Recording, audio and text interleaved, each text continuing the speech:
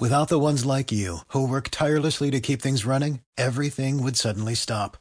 Hospitals, factories, schools, and power plants, they all depend on you. No matter the weather, emergency, or time of day, you're the ones who get it done. At Grainger, we're here for you with professional-grade industrial supplies. Count on real-time product availability and fast delivery. Call, click Grainger.com, or just stop by. Grainger, for the ones who get it done.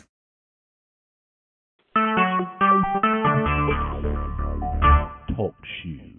Recorded live. Well, hello out there in listening audience land. It's your girl, Barbara McGee, coming live, celebrity makeup artist to the stars.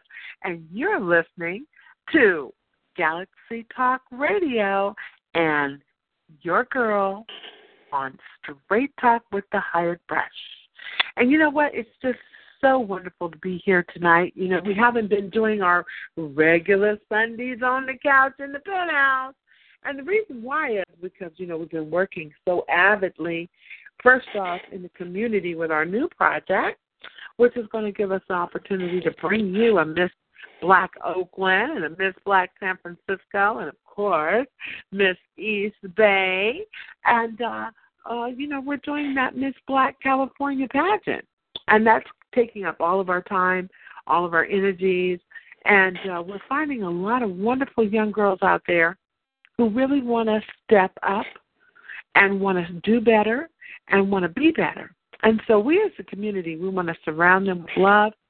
And we want to be able to, number one, find more girls out there that are interested, find mentors, sponsors. We want to be able to find participants, get them all involved. So in August, when we do the crowning, we can all be there together. We can all lift up our young, talented women. And at the same time, you know, we'll be able to commiserate and enjoy each other and value Black pride. That's what's most important about this whole thing, is to elevate our consciousness and value Black pride. Well, I just wanted to say, first off, thank you to Mr. Andre Ward, who is CEO and Chief of Galaxy Talk Radio and T25CL.com, and that's how we come to you live every Sunday. And we have several talk shows that are wonderful, you know, Compton Politics, which comes on 7:30 Monday nights, and, of course, Rosalind's Corner, which comes on Wednesday nights at 7:30.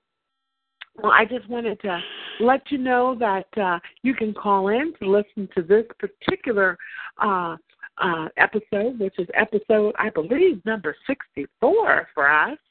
And it's a mother's love, and that's what we're talking about tonight. We're talking about a mother's love straight out of Oakland.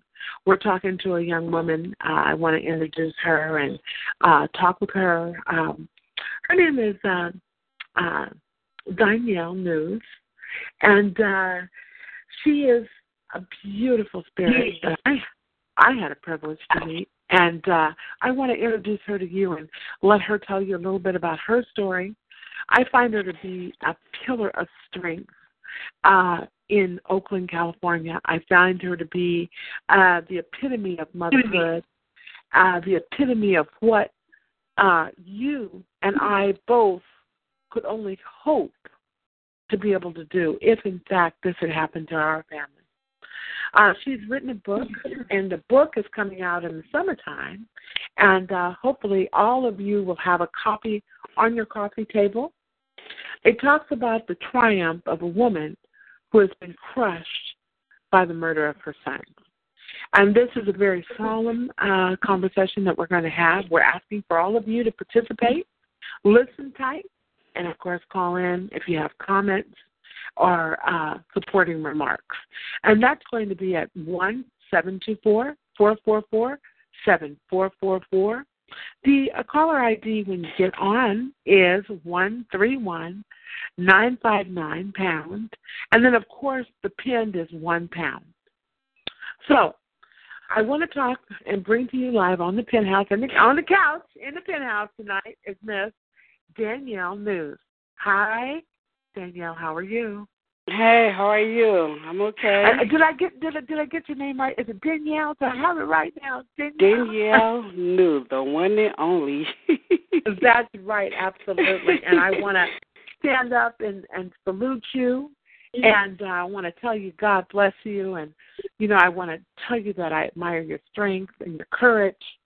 And we want to give you an opportunity to tell your story. And what we'll do is we'll let you talk for a couple of minutes, and then we'll ask a question, and we'll go to a caller. And then we'll let you talk a little bit more. So why don't you tell me a little bit about how your story starts? You're living in Oakland, California, in East Oakland, I believe. And you have 2 sons, and they're school age. And just place us in Oakland before everything, your lifestyle and what was happening for you in Oakland prior to the accident. Okay, well, I was born in San Francisco, raised in Oakland, Acorn Projects. I went to the public schools out there. I went to Cal State Hayward. I graduated with a BS in criminal justice, a minor in sociology. Went on to work in San Francisco as a social worker assistant, and also at a huge nonprofit organization in Hayward, Shelter, as a case manager. So, single mom, raising both her boys in East Oakland, California. Just raising my kids, sending them to schools. My 13-year-old son, Lee, was attending Oakland Public Schools, Boys and Girls Club member, loved church. Every Wednesday he's going out with Victory Outreach and raising donations and just participating in the children's activities and going to church on Wednesdays and Sundays. And my oldest son, 19-year-old Lamar, just graduated from high school, was enrolled at Laney College, worked at Youth Uprising, just bought his first car, just fell in love at 19 for the first time in his life. And, I was just a typical mom raising her kids in East Oakland, California.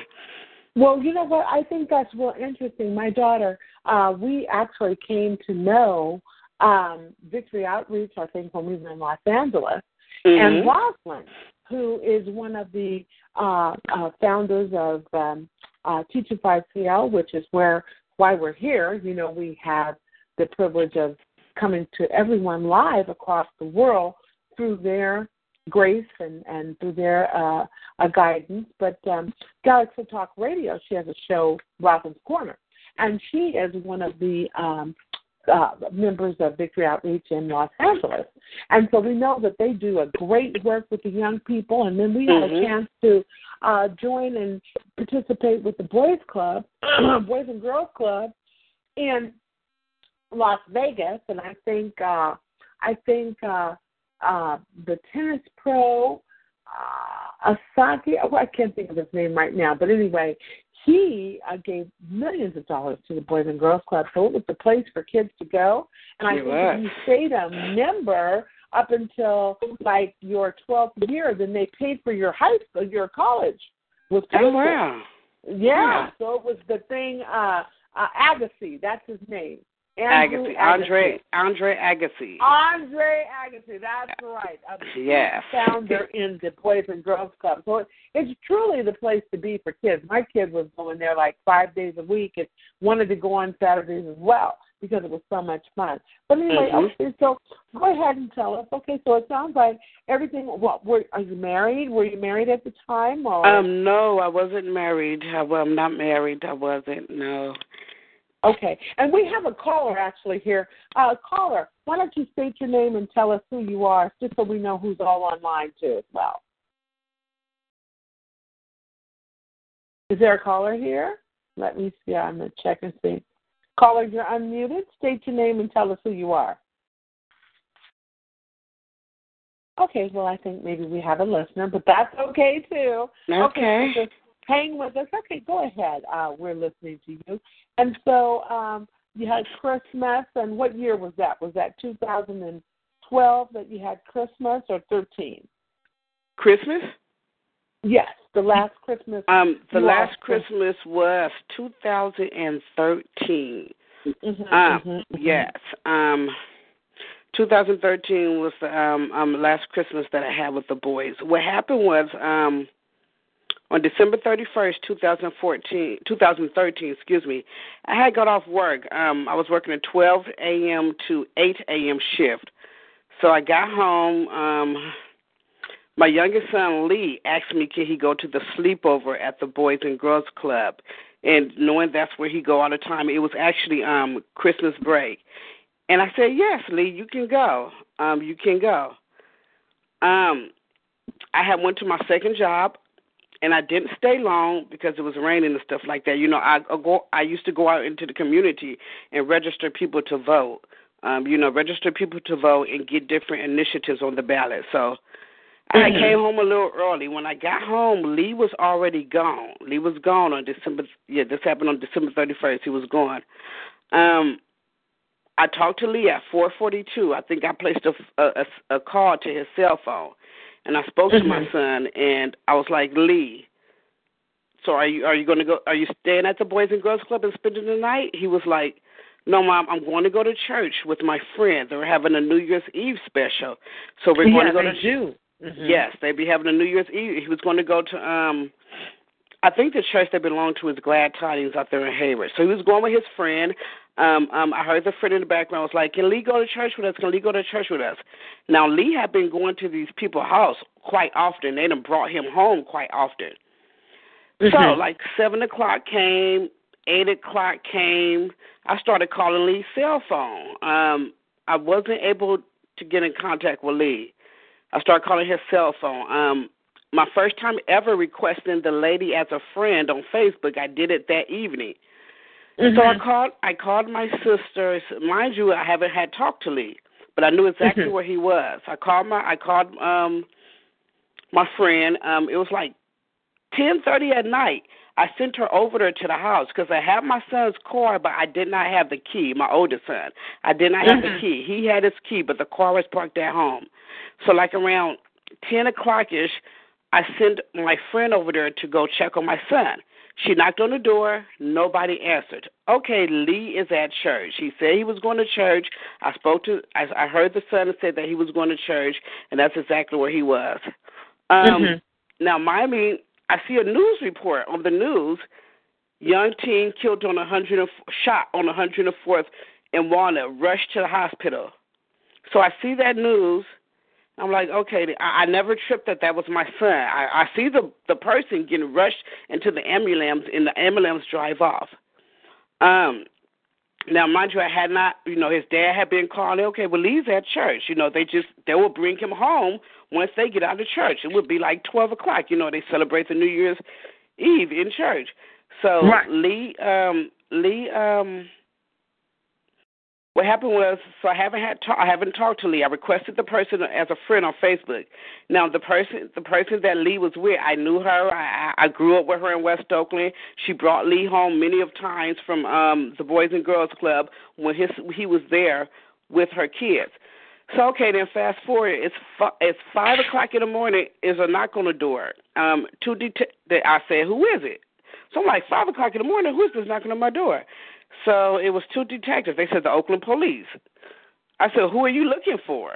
They was like, well, we need to speak to you. I'm not opening my door because what do police want at my house? So anyway, push myself.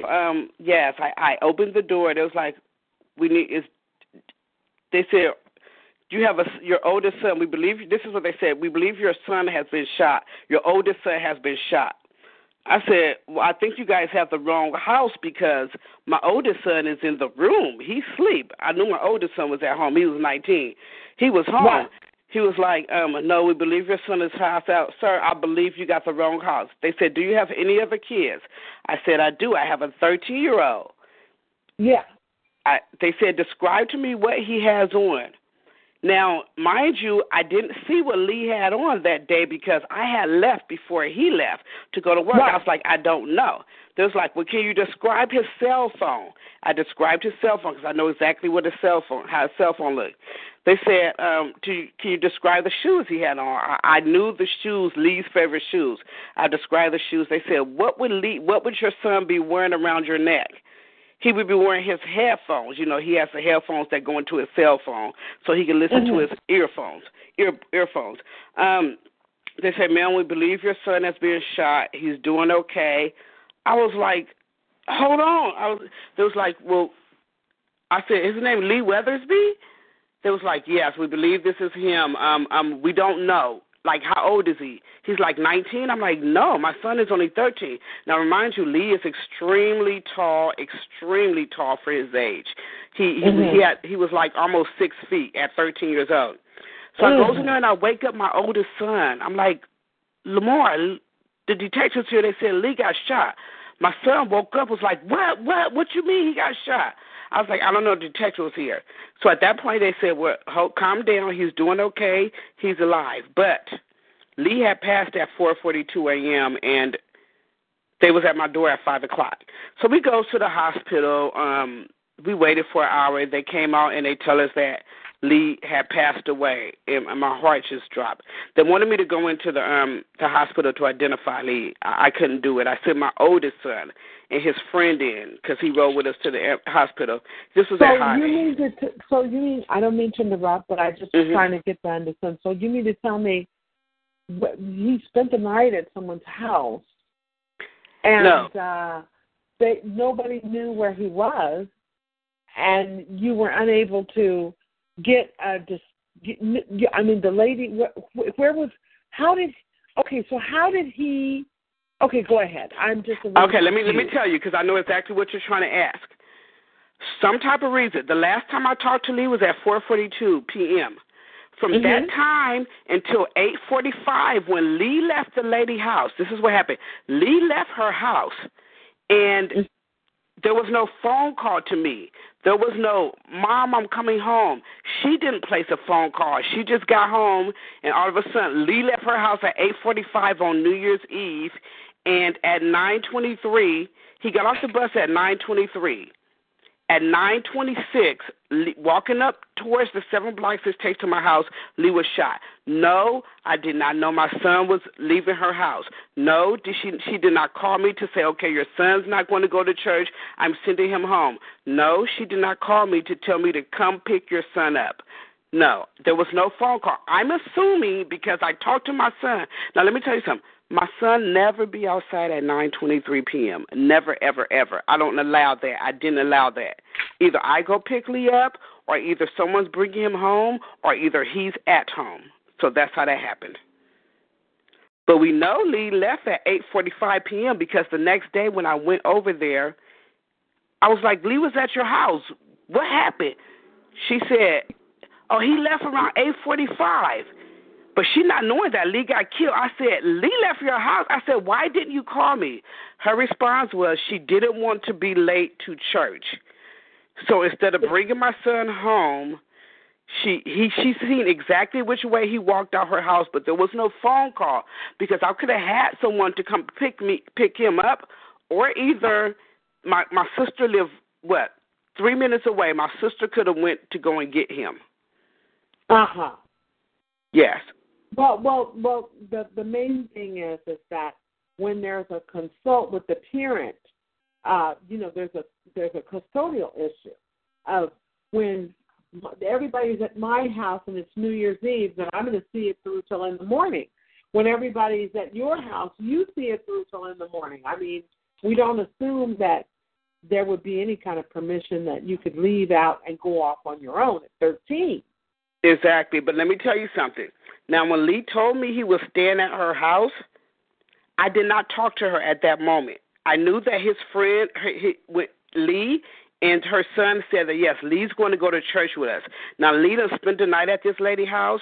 Lee done been over there. She done brought Lee home prior to this incident. So there was no issues. When my son said he was going to be there, she stayed, 4 houses from the Boys and Girls Club. When he said he was going to be there, he was there.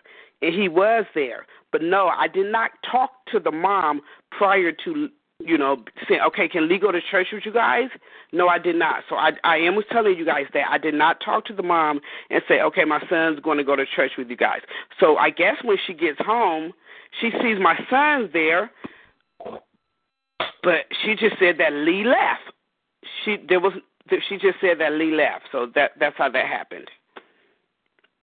But all right. So let me just notify and let everybody know. Okay, everybody, we're here with Danielle News, and she is the author of the book When Tragedy Strikes, Dig Deep.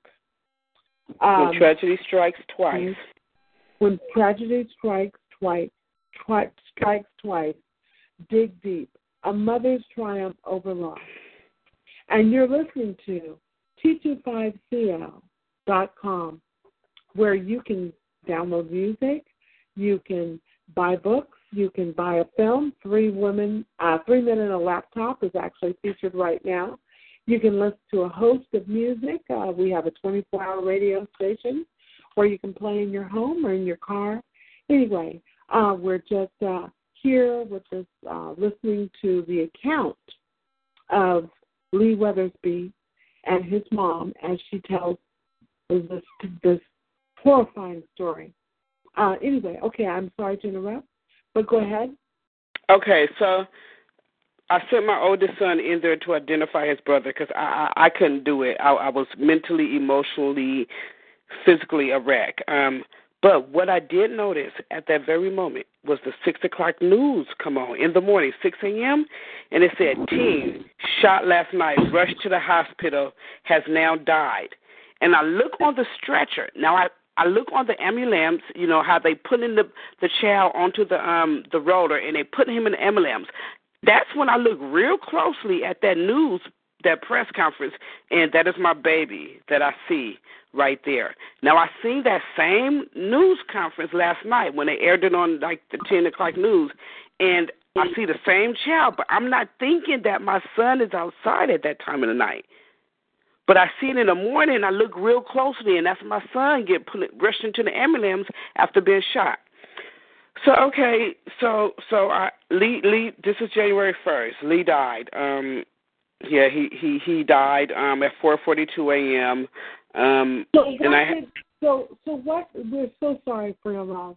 So could you explain to me, what did the police say happened to him? Did they know who shot him? Did they have an idea as to why he was targeted? Was it just one of those freak?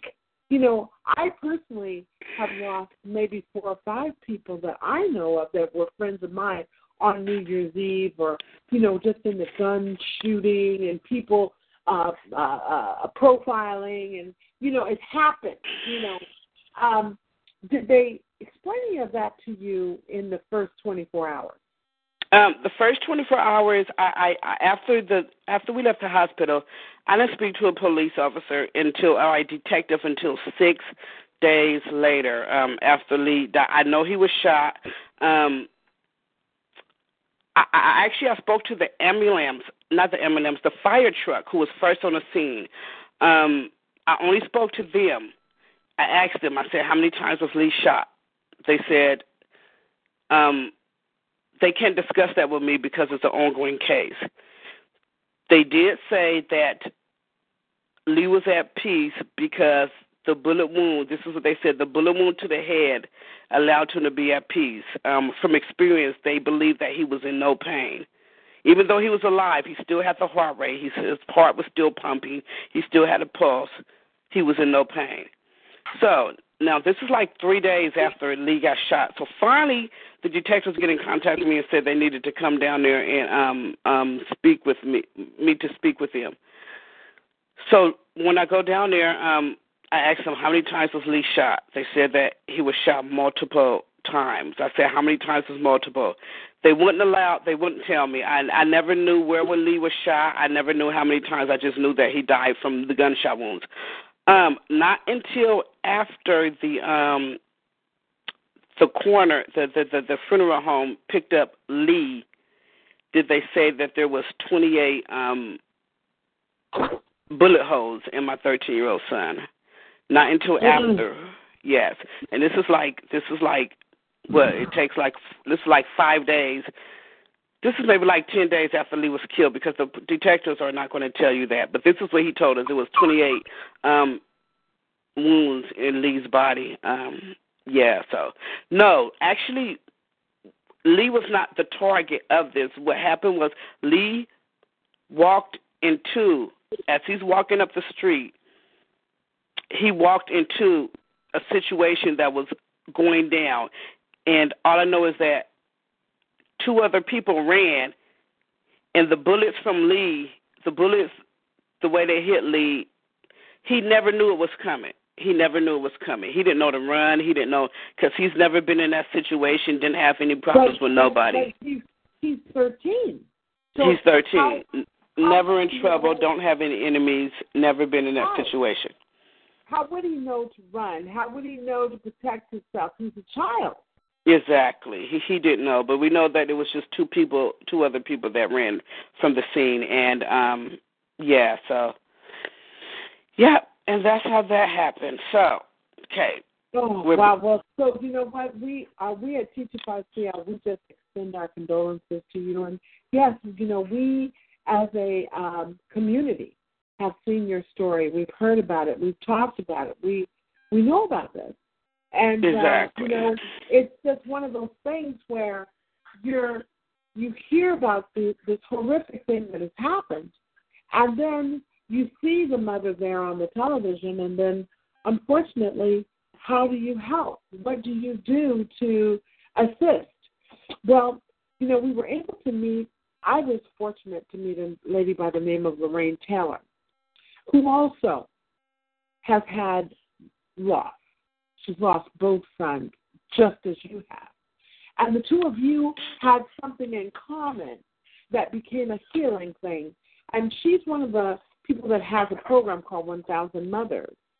And I met you through 1,000 Mothers because our church at Market Street, Seventh-day Adventist Church, under the direction of Pastor Virgil Child, invited Lorraine's group to come to our church so that there could be a place for you to come and have some kind of coping and have an ability to receive instruction and have ability to talk it through.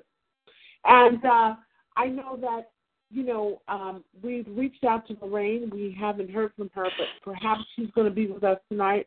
But if not, I do know that she's going to have a walk, and we'll give more details to that walk later on in the evening of the show. But right now, we're going to go right back to Danielle News as she's telling us her account of what has happened with her sons in Oakland, California. And we're going to discuss a little bit about the failures of how something like this can happen, and how does a city lose responsibility for its youth. Okay, so go ahead. You were going to tell me. So you sent your older son. He identified the body and worked and tried to help you with the arrangements, right? No, actually, my son was hurt. My oldest son was hurt. Now, mind you, I had him for 19 days. I had one other child left for 19 days. You know, after this happened to Lee. Lee died on January 1st. So my youngest son's funeral was on January 16th, 2000. My youngest son's funeral was on January 16th, 2014. And, you know, after the funeral and everything, we finally had peace at our house. And I was speaking with Lamar, and he said that his school started back on January 20th. 19, let me see, 19, 20. Actually, school started back on January 21st. Laney College. He was a student at Laney College, but he worked at Youth Uprising as one of the peer counselors. So that Sunday, I had just came from church. We buried Lee on a Thursday, Friday, Saturday, Sunday. That Sunday, I had just came from church with my mom, my sister, whatever. We was in my oldest son's car. I had pulled into the driveway. I went in the house. The 49ers was in the playoffs. They was about to play against someone, and I sat down. It was like around 2 o'clock, so I believe the show came on at 2 o'clock. So my oldest son, you know, wanted the keys to his car. I was in the house no more than 10 minutes. I went outside. He came outside. I passed him his keys, and he was with his childhood friend, Derek Harris, who has been with him throughout the whole process of his youngest son being killed. So I asked my son, where was he going? He said he will be right back. He's going to the 70s. I gave him $50 because he was going to pass by the place where I pay my cell phone bill at. So as I gave him the money, my son got into the car. I went in the house. He drove off. I went in the house. I sat down. No more than 5 minutes after sitting down, I get a phone call from one of his friends. It was like they heard gunshots in the area. Lamar's not answering his phone. I'm like, oh, so I said, oh, my God, please don't tell me that. So Lamar, please don't tell me that. So as I'm calling my son's phone, I'm like, okay, maybe he got maybe he has the music up, and he can't hear me calling. So I'm calling his phone. I walked up to the area where the friend said that he had the gunshots. We didn't hear my son. Okay, I'm thinking, well, the music is up. So as soon as I walked back down the street to my front porch, Derek Harris' mom, which is Tamika, ran up to my front porch and said, Tracy, they just killed our kids. Now, they both was in my oldest son's car, so I think I fainted. I fainted on my front lawn. The neighbor came over and helped me up. This is what they told me. The neighbor came over and helped me up, and I slowly. At that point, everybody was coming to meet at my house because we were going to watch the game. They have been there through the funeral of Lee, through the preparations and everything, the planning of Lee. So we was all going to meet up at my house and watch the game. After I fainted, I think some type of way I got up. We walking down the street, some driving or whatever. We see the yellow tape. We see my oldest son's car, the window shut out, and we see the police around. They wouldn't let us around, and I walked to the other side, and I said, are they dead? You know, that's my first thing. I said, are they dead? He said, couldn't tell me that. I can't tell you. I said, well, who's in the car? Knowing I already knew who was in the car because nobody drives my son's car except for me. Yeah, and then, you know, the ambulance came. It was nothing they can do. We waited for like 4 hours, and they sent the coroners. So You waited out in the street? Yeah, we waited in the street because the detectives had to come, and, you know, the bodies was covered up, and, you know, it was two families that we're dealing with from Tamika's side.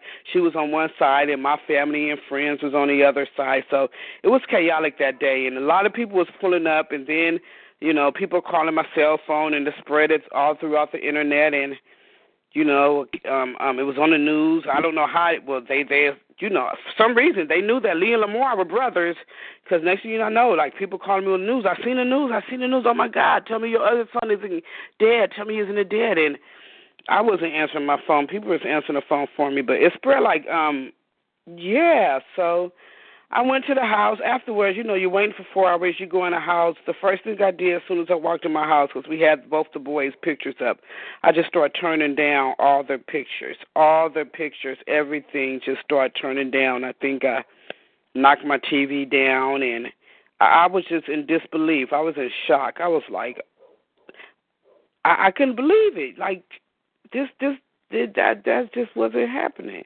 I couldn't believe it. Believe it.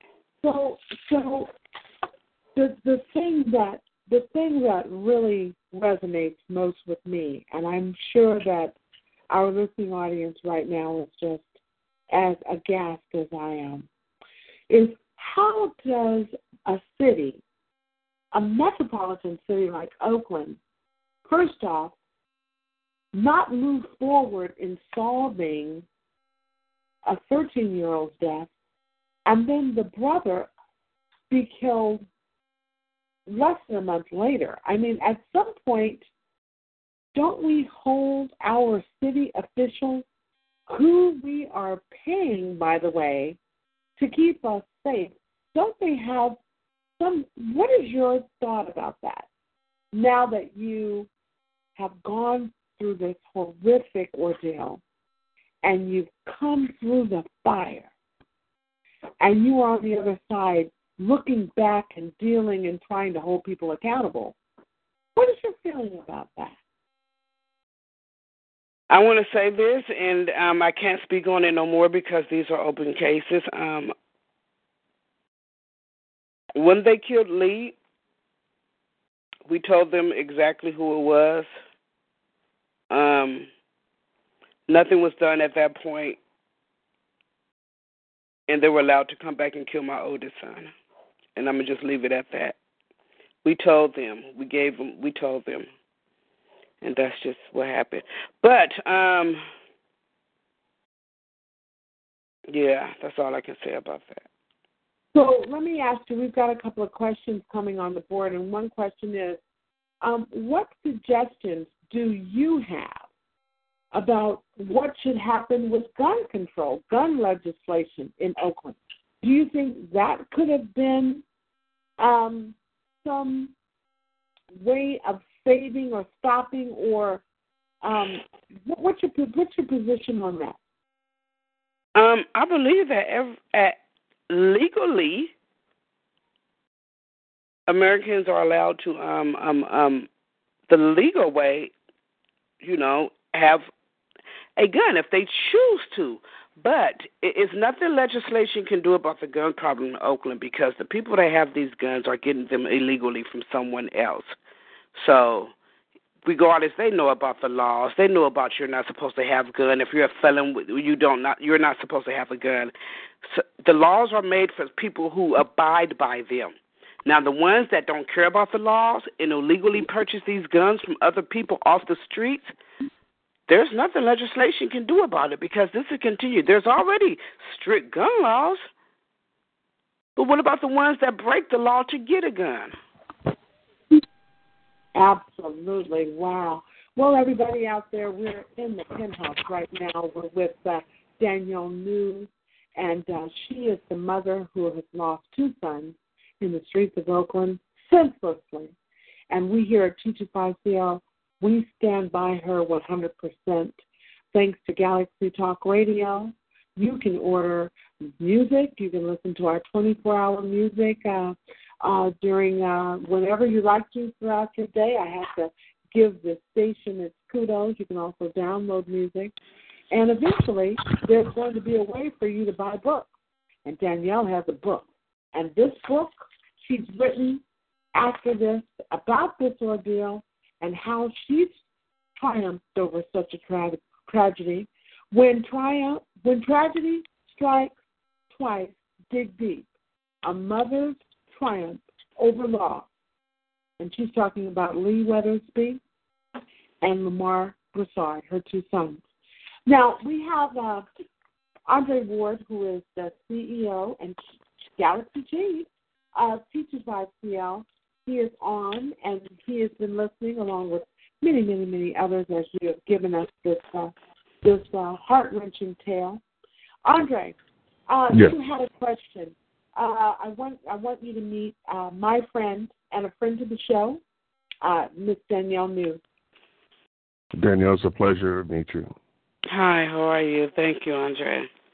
Oh man, it's very difficult in just listening to this, because I grew up in Oakland. I still live in Oakland. Mhm. And it's just hard hearing these stories. It's not the first one, and more than likely it won't be the last one. Yeah. And unfortunately. And the parents, such as yourself, have to continue to live with these sort of issues. My parents got the same knock on the door at 2 o'clock in the morning regarding my brother from the police. And it's a very hard thing to have to go through. So I definitely feel your pain, and everybody else in the world that's listening to this broadcast is got to be feeling it as well. Mm-hmm. And let me just ask you, when you go through things like this, what are the remedies? I mean, it's emotional at this point, and especially a mother losing not only one but two children. I mean, one is too many, but when you lose two, what do you do for yourself to try to ease this pain, to ease this burden? What do you do? At that point, I was a total, like, my family handled everything as far as preparations for the funeral and all this other stuff. And then I was, like, in a total shutdown mode. I had got a visit from Beatrice and Bobby from the Oscar Grant Foundation, Uncle Bobby and Beatrice. And they visited me at a neighbor's house, and they heard about the story. They heard about the first son. Then they heard about the second son. Matter of fact, Lamar was killed on Martin Luther King's birthday when they was doing a freedom ride in San Jose, and they heard it. I can think the conductor stopped the ride and said, California mom loses 2 kids within 19 days, and told about the story. So they have visited me at a friend's house, and they said that you have to get your story out there. This is unheard of. It's tragic, but yet you have a story to tell, and your story may save the lives of others. So they sat down with me for an hour, and I finally met them. It was my first time meeting Uncle Bobby Beatrice, and they told me, about some ideas that I can do. But prior to that, I was the type of mom that, like, I took care of them boys, and I if they had to have it, I went out and got it, and I was their provider. Even Lamar at 19, who had his own bank account, own money, own car, enrolled in school, had his own job, he still lived under my roof. That was still my child. He still had to follow my rules. So what I did was, one of the first events, I just started writing on Facebook, like sharing my story. Matter of fact, I think the story was told throughout, like, I had like less than 200 Facebook friends. Within like a month, people was like requesting me as Facebook friends. I read your story on Gossip. I read your story on Media Takeout. I read your story on Russell Simmons.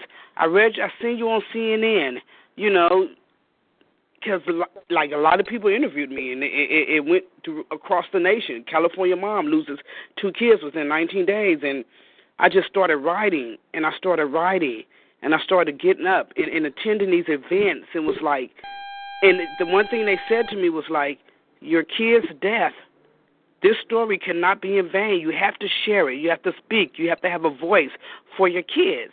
And since then, it's been on and cracking. Like, I have not slowed down. And it feels better to me to get up every day doing something in memory of my boys, because they're no longer here. The physical presence is no longer here. But I feel like a mama again when I get up every day and do something in memory of Lee and Lamar and little Derek, Derek. So even though they're not here, to speak to other mothers and to be around other mothers and to get the strength from other mothers that have been through this prior to me, and what have they been doing to keep their sons or child's or anybody's legacy alive, is where I got my strength from. You can't just, I refuse to just sit and let my pain swallow me up, even though there are days. Do you have more children? I don't. Those were my only 2 sons. But how can you be a mom for 19 and 13 years, and all of a sudden within 19 days those privileges are snatched away from you by cowards, and you just forget how to be a mom? That's not true. You will never forget how to be a mama. So I just get up every day. I go to everywhere. Everything that somebody is getting, if I can be there, I'm there. And you're going to know about Leah Lamar, just like you knew about Oscar Grant, just like you knew about Trayvon Martin, just like you knew about, Kendrick Johnson. So that's where I get all my strength from. It's like, and then they even contact me on Facebook, like, you are so strong. Why are you doing this? Like, what are you doing to, like, continue? I lost my mind when just one of my kids was killed, let alone both of you are so close apart. And I just tell them exactly what I'm doing. It's like my story inspires other mothers to, like, look at her. She done got up and she is doing the doggone thing. And that's just how I was as a parent when they were here. You know what? We are beyond support for you. I personally know you, but I've seen you before on TV, and I was so moved by your story. I was so moved by your excellence and your ability to just still stay royal with all the pressure that you were under. We've got a caller. Let me see what the caller is saying. Hi, caller. You're on Straight Talk, and we're here on the Penthouse with Danielle News. Do you have a question or a comment? Yes, this is Lorraine Taylor, and I wanted to say to Danielle that I am so proud of you. I tell you, when I heard about your son, I was in the bed. I was in the bed for a while because it reminded me of the pain that I had to suffer losing my twin son at the same time. And you're the one person whose story is so closely related to mine. And I just support anything that you're doing, whatever you're doing. Just know you have the support of me and our organization, 1,000 Mothers to Prevent Violence. I love you so much. And your best friend whose son was lost, Derek, along with your son. Mm-hmm. I feel like family now. I feel like you all are my family. Thank you, Lorraine. I appreciate it. Yes, wonderfully. This is Lorraine Taylor from 1,000 Mothers to Prevent Violence. She has a organization. She was able to also overcome a horrific, tremendous loss when she lost both of her sons, also in the streets of Oakland, to senseless violence. And we just welcome you to the show. And we've listened to Mrs. News tell her story. And we'd like to know from you, Lorraine, you have a cope session that you have all over at various churches and organizations in Oakland, California. What is the first and second and maybe even third step to overcoming such a tragedy as this? You know, there are several models that have been developed that talks about the stages of grief. There's a 7-step model and there's a 12-step model.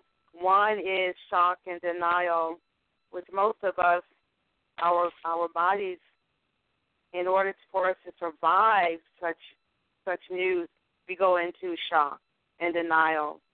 And even though that's considered the first in both models, there is no set way of dealing with this type of trauma.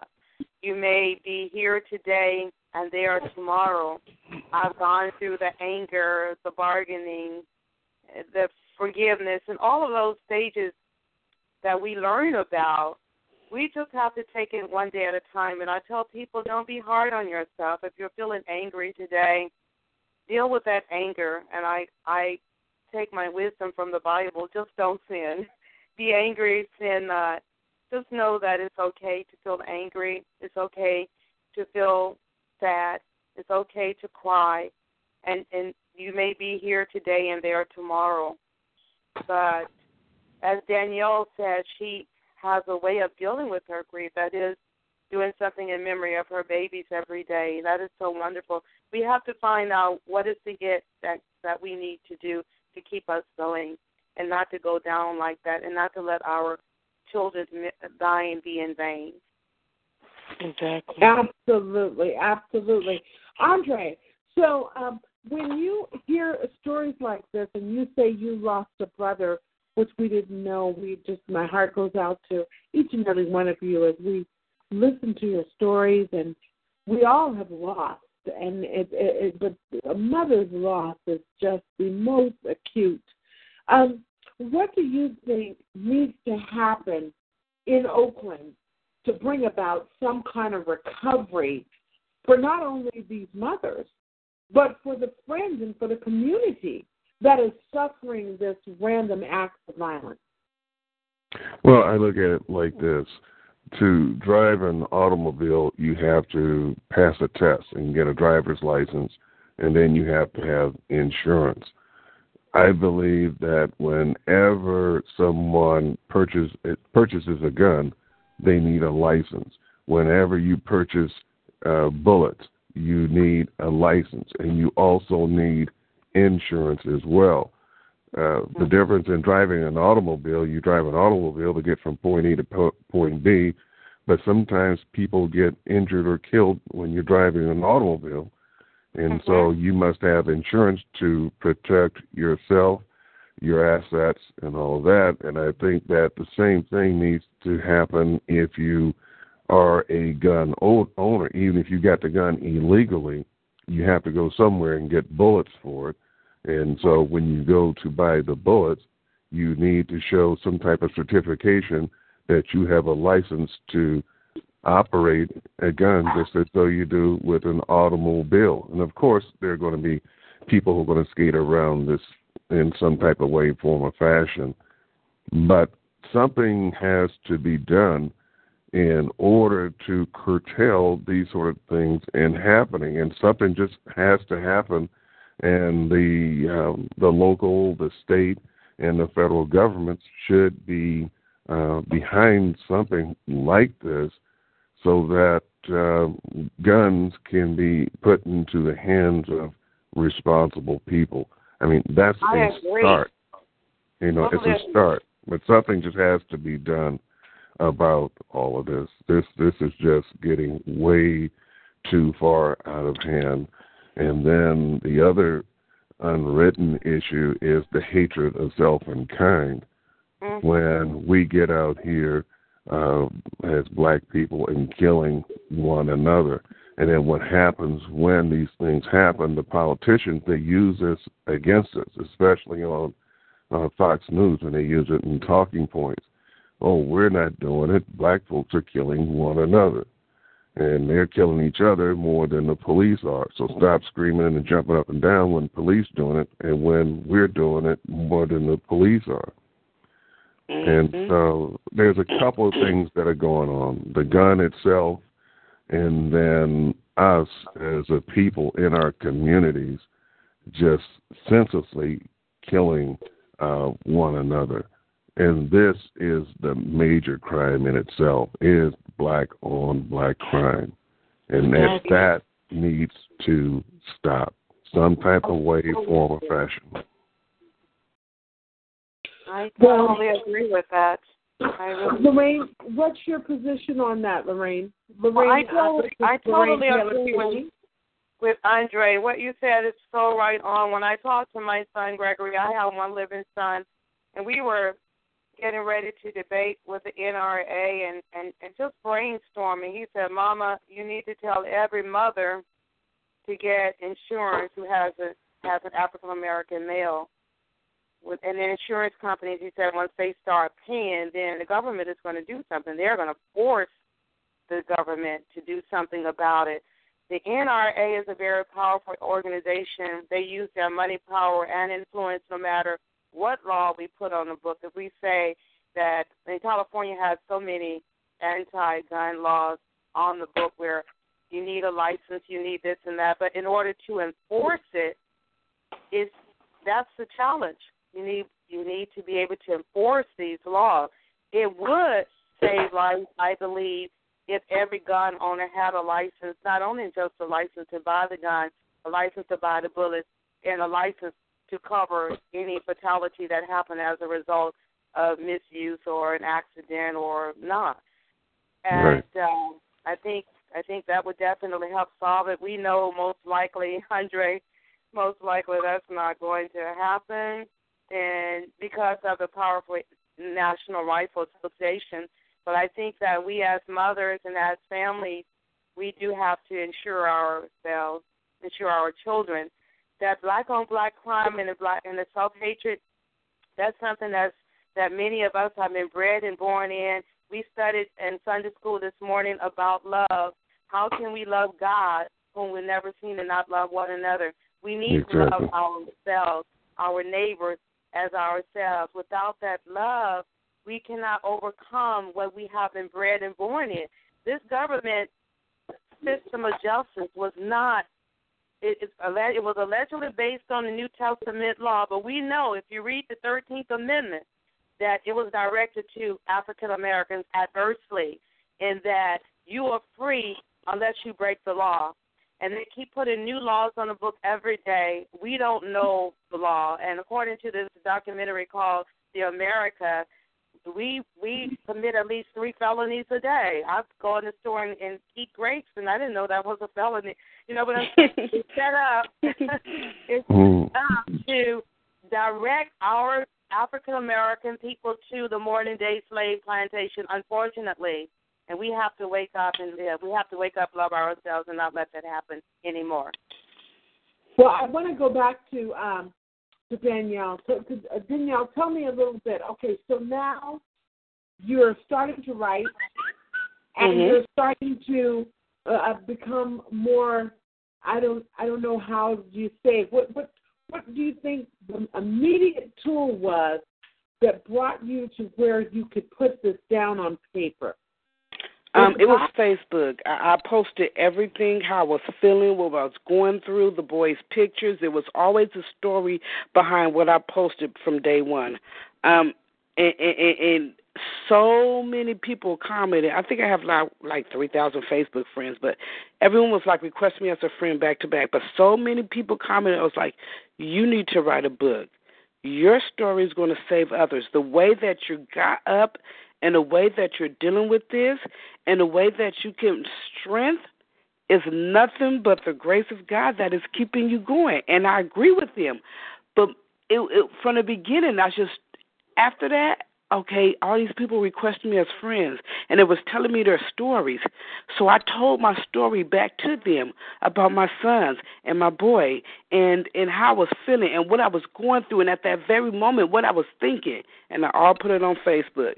And that just spread and spread and spread and spread and spread towards like, you need to write this book.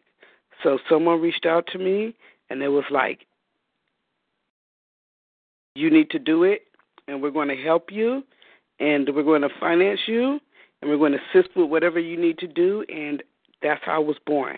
Now, I got this book I got the idea of the title from a lady. Her name was, I forgot her name. But anyway, she just came to me one day. She was like, I got a title for your book, because I couldn't figure out what the title would be, and it had to be universal. She was like, when tragedy strikes twice, dig deep.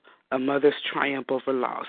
But it's not only it's going to tell about, the story behind Lamar and Lee and Lil D, Derek, but it's also going to tell step by step what I did, how I got up every day, what am I doing, where am I getting the strength from, what you can do also, because there's other mothers out there that's doing it, like Lorraine, like Sabrina, like Wanda Johnson, like Geraldine Bluford. Regardless if it's street violence or police violence or whatever, there's so many of us out there that I got my strength. And when I went to go visit, to Sabrina Fulton, her little event down there, her big event down there, and they gave us a detail that says your child's death is not their final chapter. Don't let your child's death be their final chapter or they're just dead. There's something that comes out of that. And you have to, regardless if it's your nonprofit organization, your book, your drive to try to save another's life, there's something come out of it. You just have to get the strength to do it and get out there and do it. And that's what the book is going to talk about, getting up the day after, the weeks after, the months after, the years after. Getting up and continue to do it. I think that's just absolutely beautiful. Everybody, you're here in the penthouse listening to www.T25CL. And my name is Barbara McGee, and this is Straight Talk. We're here with Danielle News with her new book called When Tragedy Strikes Twice, Dig Deep, A Mother's Triumph Over Loss. It's about her son passing. We want to give a particular shout-out right now to our friends to the show and to my church, Miss Tamika, and to 1,000 Mothers. Tamika out there, we love you, and her son, Derek. Mm-hmm. And then, of course, we have Miss Lorraine Taylor here that has joined us. Don't forget our walk on May 9th. Yeah. Oh, yes, exactly. That is just where we're going.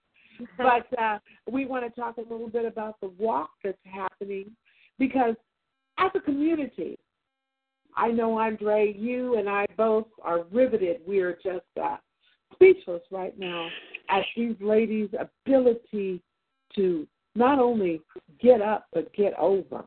And I don't know how I would be able to find the strength, but they have found a way to bond together. And as a community, that's something that we have to do. But what I really want to bring up right now as we're winding up our show is, so now, coming back to you, Danielle. So your focus now is to sell this book, and in selling this book, the proceeds will be for what? Tell us a little bit about L's Up, Guns Down, and the book and the reward. Right now, there's a $30,000 reward out that Crime Stoppers has given for the information leading to any arrest of Lamar, Lee, and Derek. I've raised $15,000 in private funding. I mean, literally begging on the streets, telling my story, getting cash from somebody. And so there's the $30,000, and then there's $45,000. The proceeds that go to my book from my book sales, up to $100,000 would go for the reward fund of to catch the people who did this. But we got some information on the murder of Lee that we probably don't even need the reward. That's all I can say. We probably don't even need the reward because, yeah, there is some good things coming. It's. Well, we're not asking you to reveal or to. Yes, there's some good things coming from that. So that's almost close. Right. That's close. That's close as far as leads. We're just Lamar. And then the L's Up, Guns Down, once the book is done, I'm promoting stuff like that, we're going to go back into the community and speak to the younger kids, Lee's age, in high school and all that stuff, to tell them the exact ramifications of using a gun. You're not just killing that person that you don't like. There's a whole community, a whole city, a whole family that's affected by your one single choice to use a gun on somebody when it could have been solved with a conversation. So that's where the L's Up, Guns Going Down organization is going to go back into the schools in the city of Oakland to get these younger kids who have not been already taken by the streets and by this violence. Yep, that's it. Well, you know what? We welcome that, and I applaud you. And I hope that the government, the mayor's office, I hope that the police officer, the officers that come about and come into your periphery, I hope that they recognize and give you the power necessary to get this thing done, to get it solved, to get it done, to get open doors. That's what we're asking God for, in Jesus' name. Now, Lorraine Taylor, our friend to the show and our friend in life, our sister in charge, tell us a little bit about 1,000 Mothers and what's on the agenda for Mother's Day. Yes, well, 1,000 Mothers to Prevent Violence was actually born out of my own grief, as we talked before. But the Morning Mothers Walk, we changed the name from Morning Mothers so that all mothers can come and join us. And it's for fathers, sisters, and brothers, too. You don't have to be in mourning to come and walk for healing. Violence impacts our entire community. It makes me sick. And I got really sick one time. It was 7 years ago after losing my twin sons. I went back to work for the VA, and I went back to school to work on my MSW. I was 6 units away from my master's of social work, and I got sick again of grief and depression. And my doctor insisted I took antidepressant, and I asked the Lord to help me to feel happy again without the antidepressant. I started to walk around the marina. I invited Michelle Allen, another grieving mother, to walk with me, and that's how the walk was born. And this will be our 6th annual walk for healing. ABC7 Cheryl Jennings and I talked about it, and we wanted to rebrand it and call it a Walk for Healing. It will be the 6th annual Walk for Healing on May 9th at the San Leandro Marina. We are asking $20 per participant, and that will include lunch. Juan Escovita is going to be there. We have some other surprise guests from the Whispers who are planning to be there. And it's just going to be a wonderful day. We want everyone to come out, walk, talk, wine, dine, dance together, and let's love on one another, support one another. We as African Americans and people in general, how powerful, how much healing can we bring about if we join hands and support one another? We have nothing to lose when we support each other. We have everything to gain. No, I think that's absolutely just beautiful. What time? It is. And that's going to be at the San Leandro, San Leandro Marina, right? Yes, San Leandro Marina Park on May 9th at 9:00 a.m. is registration. We'll kick off the walk at 10 o'clock, and the program, the band comes on at 11. Okay, got it. That sounds so beautiful. Well, you know what? Again, we just love you, and we want to love on you. We love you too, Barbara. Thank you so much for everything you. Being there. Danielle was there, and Danielle was there last week at our co-support group, and you were there facilitating, and you helped open the door at Market Street for us. Thank you. We love you. We love what you're doing. Thank you so much. Well, you know what? That's the least that we can do as a community. And I'm going to go to Andre now, and then we're going to let me have Danielle. Danielle, you give us our final thoughts, and then we'll close with Andre. Let's swing back by everybody one time. So you have given us such the riveting story that I hope it keeps you up at night. I hope that people out there that are listening, I hope that you are driven to find a conclusion to this, because it's happening, it's real, and people are being affected. Changing Exactly. And I thank Lorraine also for letting me be a guest speaker at the event also. And I thank you, Lorraine, very much. That's right. Yes. Yes. Well, so Danielle, tell us, so how are we going to be able to support you? L's Up, Guns Down. And L's Up, Guns Down. We're selling T-shirts. We have the T-shirts. You can befriend me on Facebook, DINYAL, last name New. I'm having a book release party in Oakland. An organization has agreed to let me host a book signing event. It's not going to be just a book signing, where a table and chairs. It's going to be an extravagant event, and you guys like me on Facebook, and more should come. Well, I tell you, you can definitely come here, and hopefully you can give us the information so we can have everybody there lined up to support you and to support the positive efforts and the positive resurrection that, Jesus Christ has given you. We know it's a God. Thank you. Yes, nothing but God. We recognize that in you and in your experience. I want to go to Andre. Andre, so what do you think about this? What, as a man's opinion, a businessman, lifelong resident of Oakland, you hear these mother stories. In close, what do you think of all of this? I mean, this is a heavy story, and Lorraine and Danielle, you guys are T25CL. You're part of this family, and you can always use this platform anytime you want to promote any of your events or books or whatever you want to do. So we welcome you anytime, and even when these people are brought to justice, and even if they're given the death penalty, it won't bring your children back.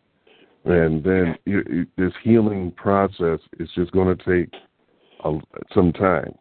It will. And it's just going to take time to heal these wounds. I just lost my father a year ago, April 24th, and I think about it every day.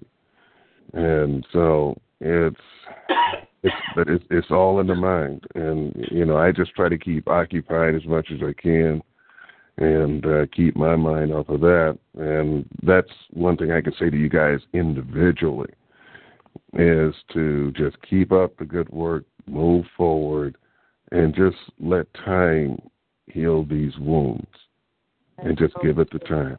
All right? Yes, thank you. Absolutely. Our website is 1000mothers.org. I forgot to give that. If people want to join to register, pre-register for the walk, 1000mothers.org. mothers.org.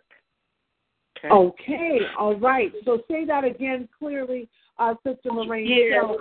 Yes, to pre-register for the walk, please go to www.1000mothers.org, 1000mothers.org. All right. All right, so you heard it here at Straight Talk, everyone. Danielle, I just can't thank you enough for coming and gracing our show and telling your story and doing it so eloquently. It is a riveting story that pulls apart one's own personal psyche. And what that does is it allows each and every one of us to take some form of ownership, because everyone loves Oakland. Everyone has that great good feeling about what Oakland has to offer. Everyone, including the mayor, has been born and raised in Oakland, and they're having a distinct, different lifestyle.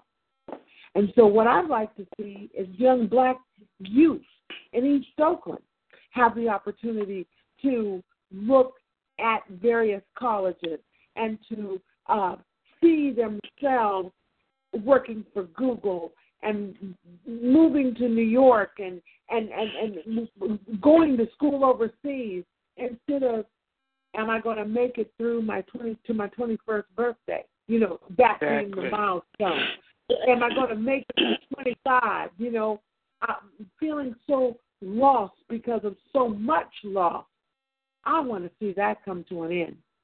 And we're going to do everything in our power here at Teacher 5CL to get the word out so that people can support in any way, shape, or form.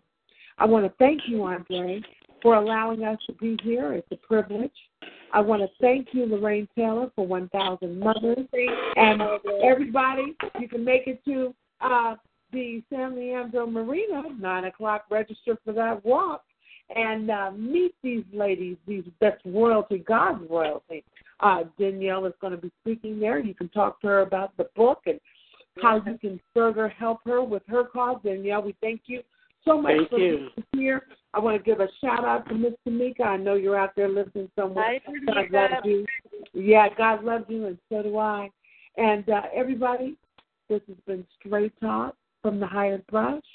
Got on the penthouse couch, some of the most toughest lady in God's army that I know. And I just want to tell you all, we appreciate you, and to all be a good night. God bless you. Good night. Thank you. Bye. Thank you. Good night. All right. All right. Thank you so Thank you, much. ladies. Love you. Love you.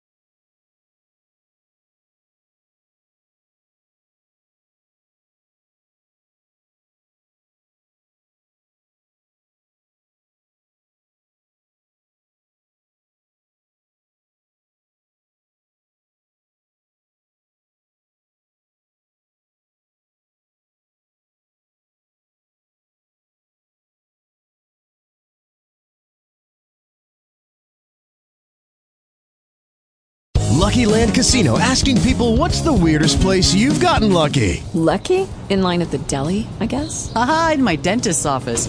More than once, actually. Do I have to say? Yes, you do. In the car before my kids' PTA meeting. Really? Yes. Excuse me, what's the weirdest place you've gotten lucky? I never win and tell. Well, there you have it. You can get lucky anywhere, playing at LuckyLandSlots.com. Play for free right now. Are you feeling lucky? No purchase necessary. Void where prohibited by law. 18+. Terms and conditions apply. See website for details.